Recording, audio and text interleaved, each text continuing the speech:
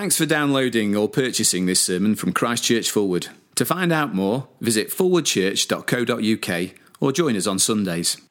The first reading will actually be one from the Old Testament in Isaiah, chapter 56, and the church Bibles can be found on page 742. So Isaiah 56, and we'll start at verse 3.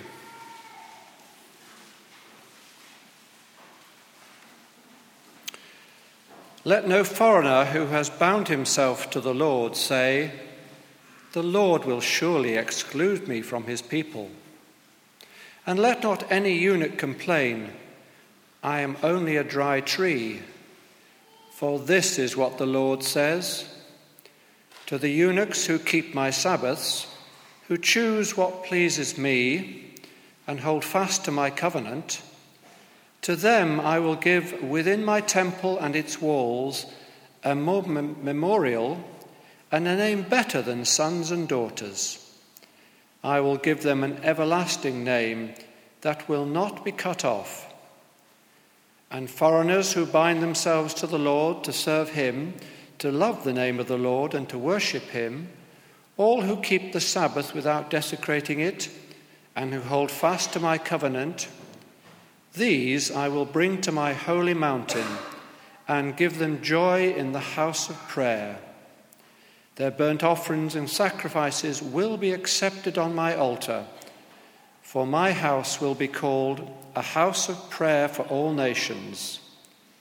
The sovereign Lord declares, "He who gathers the exiles of Israel, I will gather still others to them besides those already gathered."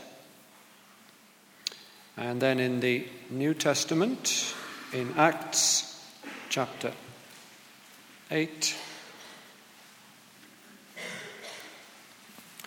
the story of Philip and the Ethiopian. Acts chapter 8 on page 1101.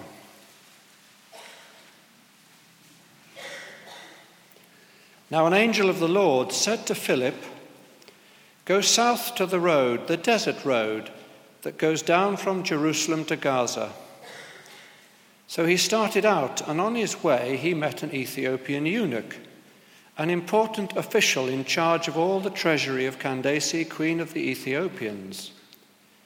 This man had gone to Jerusalem to worship, and on his way home was sitting in his chariot reading the book of Isaiah the prophet.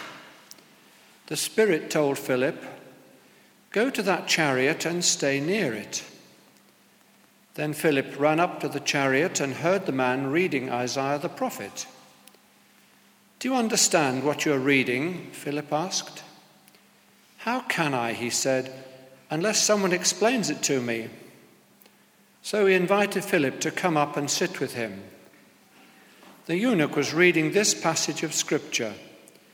"He was led like a sheep to the slaughter, and as a lamb before the shearer is silent, so he did not open his mouth. In his humiliation he was deprived of justice. Who can speak of his descendants? For his life was taken from the earth." The eunuch asked Philip, "Tell me, please, who is the prophet talking about, himself or someone else?" Then Philip began with that very passage of Scripture and told him the good news about Jesus. As they traveled along the road, they came to some water, and the eunuch said, "Look, here is water. Why shouldn't I be baptized?" And he gave orders to stop the chariot.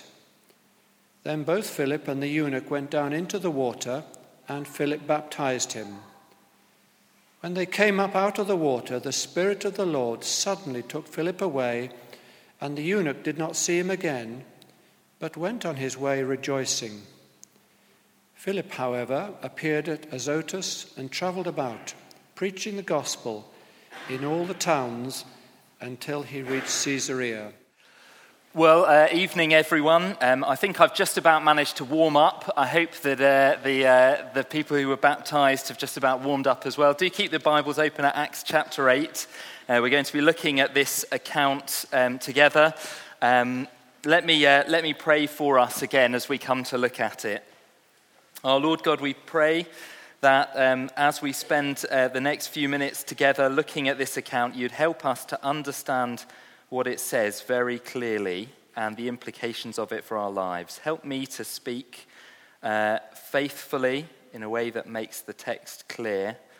And we pray for each one of us that we would hear your voice as we hear your word this evening, and that it might change us for your glory.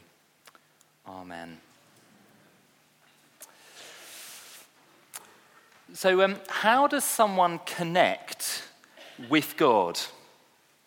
This evening, we've celebrated together with Reese, Catherine, Leisha, with Cheska, the fact that they have connected with God. They've met him in their lives, and they're starting out on this great journey as Christians. We've given three of them that great sign of baptism, of welcome into God's people. But how exactly does someone connect with the true and living God, with our Creator? I don't know about you, I often meet people who are searching for something spiritually. They want more of God, or they want to feel connected to him.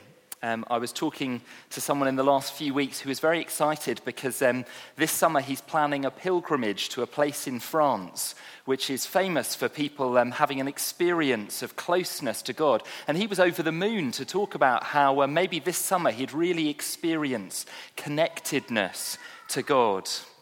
Think of another friend who's taken to Eastern meditation each morning. And she wants to feel spiritually connected through meditating each morning. People are often searching. They want more of God. I'm aware too that the search for God can be a very disappointing thing for some. It can be a disappointing experience to feel like you're looking for God, but maybe you're not God's type after all. Maybe God isn't looking for you. This week I was hearing of a young woman who's walked away from the Christian church because she just wasn't feeling it. She'd never had that experience of God that she was looking for. And this evening, as we come to this passage, Acts 8, the question we're very much going to see an answer to is how you connect with the true and living God, our Creator. But we meet a man who is very disappointed in his search to find God. We see in verse 27 that he was a powerful and significant man. Look at verse 27. He was an important official in charge of all the treasury of Kandake, queen of the Ethiopians. Here is something like the Chancellor of the Exchequer of a nation. He's someone who's powerful and involved in the affairs of state. He works at the sort of equivalent of number 11 Downing Street in that nation. And he's searching for God. And I guess he sort of plucks up the courage to finally ask his boss, the Queen, can I take a long journey to go and be connected with God? You see, he knew that in the Old Testament, the temple in Jerusalem, the place that you went to meet with God. And we're told, verse 27, this man had gone to Jerusalem to worship. You can imagine him sort of plucking up the courage and finally saying to the Queen, look, would you mind if I took a few weeks out of running the finances of the country to go and connect with the true and living God, the Creator? It was a long journey for him. In the first century, Ethiopia wasn't quite where it is on the maps today. It was more like modern-day Sudan. But Google Maps tells me that would take you 120 hours in your car to make that journey. And here he is in an ox-drawn chariot. So this is a long journey this man makes to find God, to meet with his Creator. And he's got a real desire to meet him. You can imagine him as he arrives in Jerusalem. Now, I've not been to modern Jerusalem, but in the first century, the temple towers over the city on Mount Zion. Here is the place where people can go to meet with God. He's traveled for what must have been days, weeks even, to get there. And you can imagine he says to his servants, well, look, you guys just wait here with the chariot and the oxen and so on, and I'm just going to go in and meet with God. And initially, he's fine. He gets into the court of the Gentiles, the sort of the foyer on the way in, if you like. And it's as he goes through that foyer and he comes to the doors of the temple proper that he meets with the guards of the temple. And they say to him, "We've just got a few questions before we can let you in." Okay, well, what is it? Is it money you want? No, it's not money. We just need to know a bit about you before we can let you in through these doors into the temple to meet with God. Just tell us a bit about yourself. And so you can imagine he begins, "Well, look, I don't like to make a big thing of it, but I'm actually kind of a big deal. You know, I'm the Chancellor of the Exchequer for a nation. You know, if you go down to Ethiopia, number 11 Downing Street down in Ethiopia, that's my office. And actually, it was a role that I was prepared for from birth. I mean, from a very young age, my parents had me made into a eunuch, like all of the high civil servants in the palace." I'm sorry, what? Come again? Well, my parents had me made a eunuch. You know, all of the senior civil servants in Candace's palace are eunuchs. "I'm sorry, no eunuchs allowed in here." Well, you know, I've got money. You want money? No, I'm sorry. We have rules here. It says very clearly in the Old Testament, in Deuteronomy 23, verse 1, that eunuchs are not allowed to worship in the temple. I'm sorry, we have rules. There's nothing we can do. And he goes away disappointed from the temple. He went to search. He went to meet God, to be connected with him, and the doors were closed. Now, just pause there for a moment. Why were eunuchs not allowed in the temple? I mean, what about diversity, for goodness sake? Why can he not go in? Well, the Old Testament law does say very clearly that God closed the door to eunuchs entering the temple. And it says it's because they were not the people that God had created them to be. You see, the Bible says that God is pure and clean and spotless and holy. God is whole. And the eunuch, you see, he wasn't pure and clean and spotless and holy and whole. And so he wasn't able to go in and meet with God. Not God's type, or so he was told. And we'll come back to that thought in just a moment. But here he is. You can imagine as he walks away from the temple and his servants are saying, "Well, look, it's been a long journey. You know, let's at least take in the sights before we head home." But he's gutted because he came for one purpose, which was to meet God. And he's gone away no closer to God. And what's more, he's gone away none the wiser about who God is or how to know him. Just as he leaves, he stops at the temple bookshop and he picks up a scroll. It would have cost a fortune in the first century, but then he's a wealthy man. And we're told in verse 28 that on his way home, he was sitting in his chariot reading the book of Isaiah the prophet. See, here is this scroll from what we call the Old Testament part of the Bible, and he sat in his chariot reading, having gone all the way to Jerusalem, coming home clueless, reading this scroll and wanting to know about the God he couldn't connect with. And the thrilling thing in this passage of the Bible, the huge thing in this account, is that the God of the Bible, the true and living God, our Creator, is going to reach out and meet this man on his way home. It's flagged up for us that God is behind the encounter between them. I wonder if you noticed the sort of strange and unusual things that happen in this passage. Verse 26, we're told, "An angel of the Lord said to Philip, 'Go south to the road, the desert road that goes down from Jerusalem to Gaza.'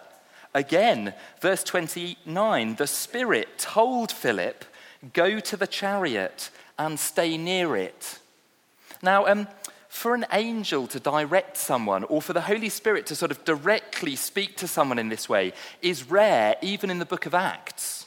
Now, yes, we believe that God is in control of every chance encounter that happens in the world, but it's being flagged up for us here that God is directing this encounter in a special way. He wants this to happen in this way so that we can see how this man who'd been turned away met God and how God was reaching out to him. I guess sometimes we ask the question that Reese talks about in his testimony. Is God really interested in just a little individual like me? And here we see in Acts chapter 8 that God very directly takes a man who's actively involved in a crowded ministry that's successful. People are becoming Christians earlier in chapter 8 in their numbers, and God takes this guy Philip and sends him away to talk to one individual. Here is a God who cares about single individuals, who cares about a man who went up and found that he was not God's type at the temple. So what is it that happened? Well, Philip was clearly a rather fitter preacher than the one you're listening to this evening. Because verse 29, the Spirit told Philip, go to that chariot and stay near it. And Philip ran up to the chariot and heard the man reading Isaiah the prophet. I don't know what Philip's, per mile time was, but you can picture him jogging alongside the chariot. People in the first century read out loud. That was the custom. So he's there keeping up with the chariot, and he hears the Ethiopian eunuch is reading out these words from the Old Testament. And look, one of the things that I've really enjoyed about moving to Sheffield is, I don't know the best way to put this really, the people of South Yorkshire are somewhat more blunt, shall we say, than the people I was used to down south. And there's something Yorkshire about Philip's question, isn't there? Do you understand what you're reading? It's a great question, but there's not a lot of tact there, is there? Do you understand what you're reading? And notice the humility of the eunuch in verse 31. How can I, unless someone explains it to me? How can I understand it? And the conversation goes on because Philip hops in to the chariot. They brush aside the papers of state from Ethiopia. He sits down next to him and they chat, two blokes and a Bible. And here's what they say. Verse 32, the eunuch was reading this passage. He was led like a sheep to the slaughter. As a lamb before the shearer is silent, he did not open his mouth. In his humiliation, he was deprived of justice. Who can speak of his descendants? For his life was taken from the earth. Now, the eunuch asks a really good question at this point. Tell me, please, who's the prophet talking about, himself or someone else? And then Philip began with that very passage of scripture of the Bible and told him the good news about Jesus. See, it was talking about someone else. It was talking about Jesus. You'd love to have been a fly on the wall for this conversation. I don't know how it went, but here are two observations of things that they must have talked about if they were talking about the good news of Jesus and they had this quote, this passage, Isaiah 53, open on their laps in front of them. Firstly, Jesus died so that anyone can know God. Jesus died so that anyone can know God. That is the good news. Verse 32, that passage from Isaiah said he was led like a sheep to the slaughter, and as a lamb before the shearer was silent, he didn't open his mouth.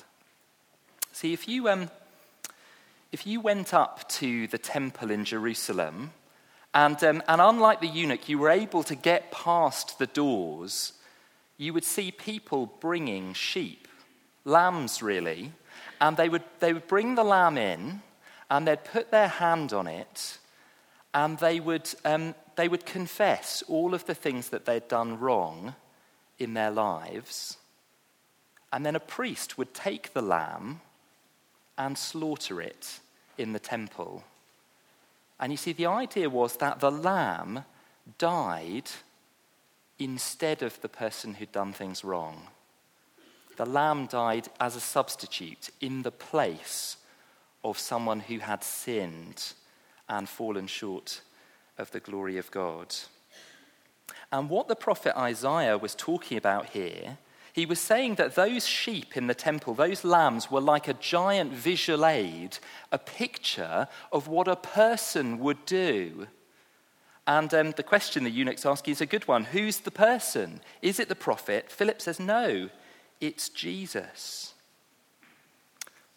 Now think about the eunuch for a minute. The eunuch was someone who could not come to God because he was not the person he was created to be. And the reality that the temple spoke of is that what was true of the eunuch physically is true of every one of us morally and spiritually, that we are not the people that we were created to be. Last year, a journalist for The Guardian, Emma Freud, wrote an article called "What is Your Biggest Regret?" Here are people's devastatingly honest answers. You can find it online if you want to. Fascinating piece. She asked on Twitter, all of her Twitter followers, what is your biggest regret? Asking for a friend. And she writes this: the response was huge. The tweets were devastatingly honest. I'd casually asked a question that surprisingly a lot of people really wanted to answer. And you know, if you read that article, some of the answers were quite light-hearted. My favourite light-hearted one, I think, was my biggest regret is being sick in my father-in-law's hand. So there's an image that you can take home with you. Someone else said not flying Concorde to New York with Lionel Richie because I had to work that evening. You know, some light-hearted regrets, but others in that article were painful and devastatingly honest as people reflected on the lives they'd lived, and they said, there are things that I deeply, deeply regret. And you see, what she'd exposed in just a few words on Twitter and a few hundred replies is that actually no one can in honesty get to the end of their lives and say, I've lived with no regrets. It's been fine. I've done really well. Now, you see, God tells us that the secret of life is very simple. Love the Lord your God with all your heart, soul, strength, and mind, and love other people the way that you love yourself. But of course, the problem is none of us gets to the end of our lives and says, yes, I've done that. Actually, we fall short of that in all sorts of ways. And you don't have to be very old to know what it is to feel real regret about the way you've treated other people. Now, worst of all, we walk away from the God who made us and turn our backs on him. Now, I don't know if you've ever had a friend who only gets in touch with you when they want something. It's actually quite painful, isn't it, to be treated like that by someone? And yet, how often do we treat God like that? So we're looking for God when we want something. You know, the big exam is coming up. Worse, results day is just around the corner. And so we pray. But actually, the rest of the time, we're quite happy to relegate him to the suburbs of our lives and not think about him. We turn our backs and walk away. And just the verse before this quote that they were discussing, Isaiah puts it like this: we all, like sheep, have gone astray, each of us to his own way. See, we walk away from the God who made us. But the Lord has laid on him the iniquity, the wrongdoing and thinking and speaking of us all. See, on Good Friday, as Jesus died on the cross, he was acting like that sacrificial lamb. It was as if the sins of the world were placed on his shoulders, and he died our death in our place. All the wrong things I've done, all the things that keep me out of heaven, all the things that condemn me to hell were laid on him on the cross as a sacrifice. And you see, what that means is that anyone can come to God and connect with him. Because you see, every one of us is not the person we were created to be.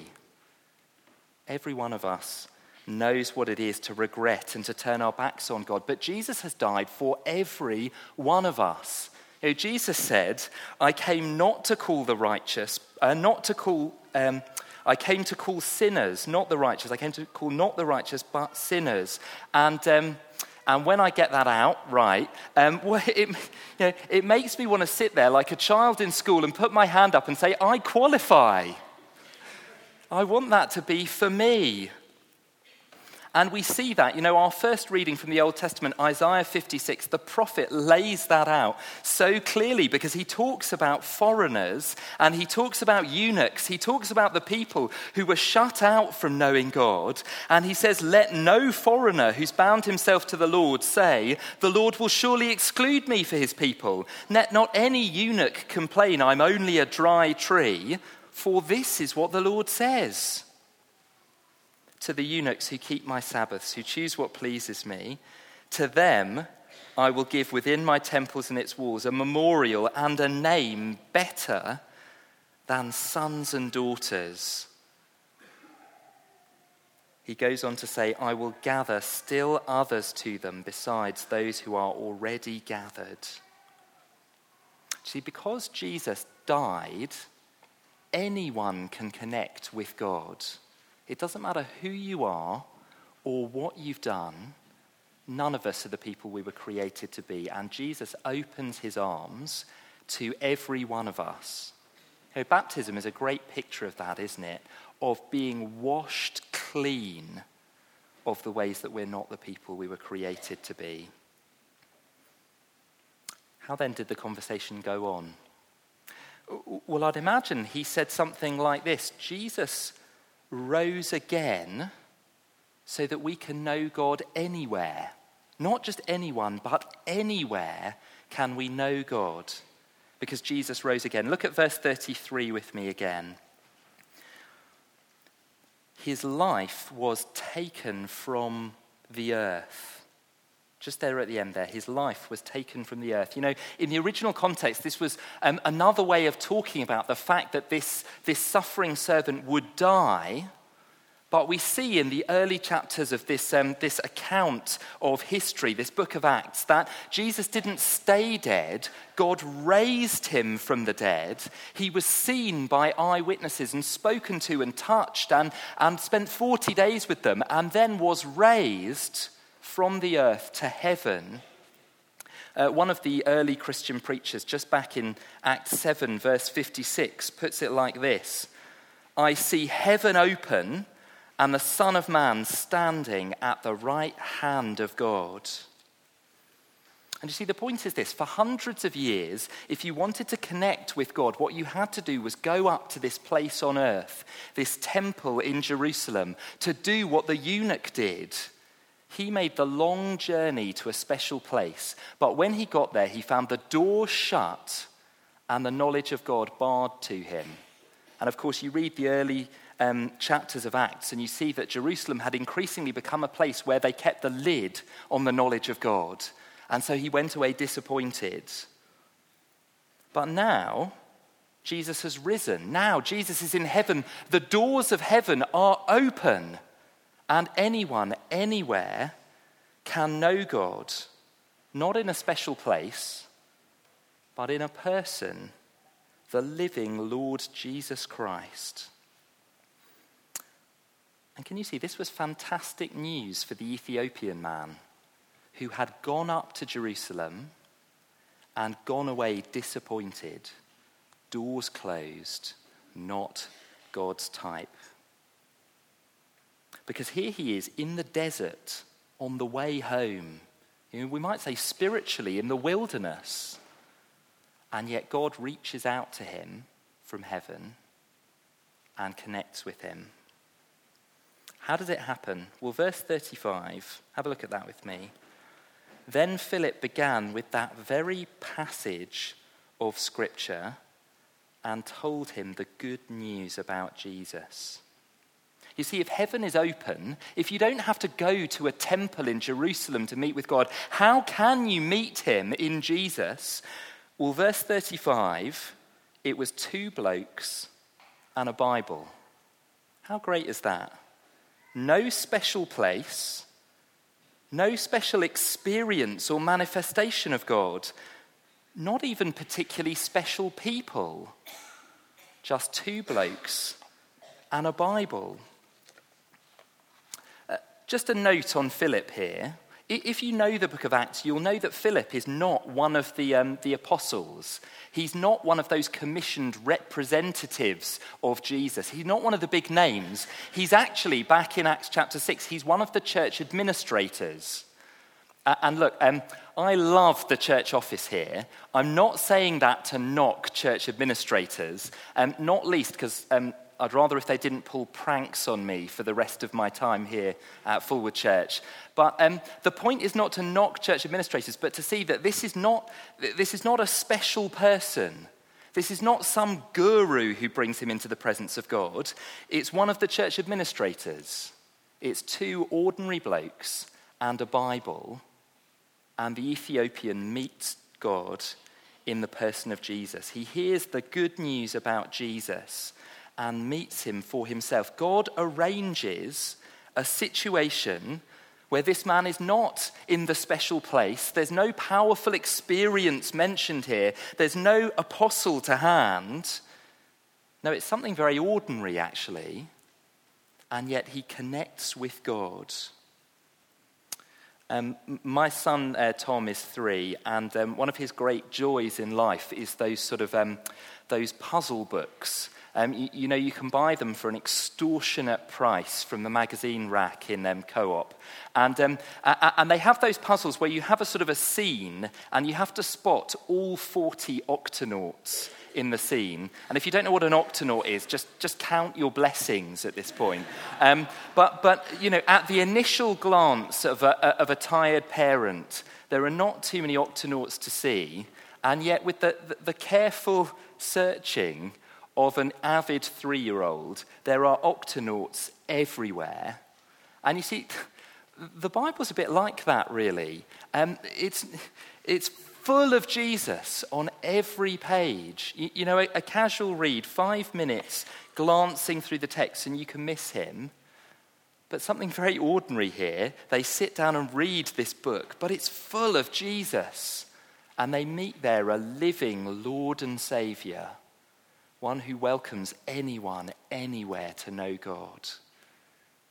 And do you see the joy that the eunuch sees, that the eunuch feels as he sees this? Verse 36, as they travelled along the road, they came to some water, and the eunuch said, "Look, here is water.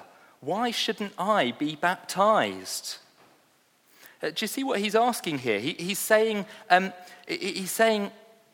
can it really be true? Someone like me who's not the person God made them to be. Someone who's out in the wilderness, far away from any special place. There's no guru around. I've not had a special experience, just me. And yet, Jesus died and rose again so that I could be forgiven, my sins paid for by him, new life with him. Why shouldn't I be baptized? Is there anything that prevents me from becoming a Christian and knowing God for myself, having that great sign of being washed clean by Jesus and given new life? And he gave orders to stop the chariot. Both Philip and the eunuch went down into the water, and Philip baptized him. There was nothing stopping him. Because you see, connecting with God, meeting the true and living God, our Creator, it doesn't take for you to go on a long journey. It doesn't take for you to do all the right things, to find the right place or person, to have some super experience. He's come to you in Jesus, who died for you so that you could be forgiven and rose again so that you could have new life. And you can find him in the Bible. It's as simple as that, to become a Christian. To say to Jesus, I want your death to be in my place, and I want new life following you. And after all, that's what baptism is a picture of. Going down to be washed, coming up to new life.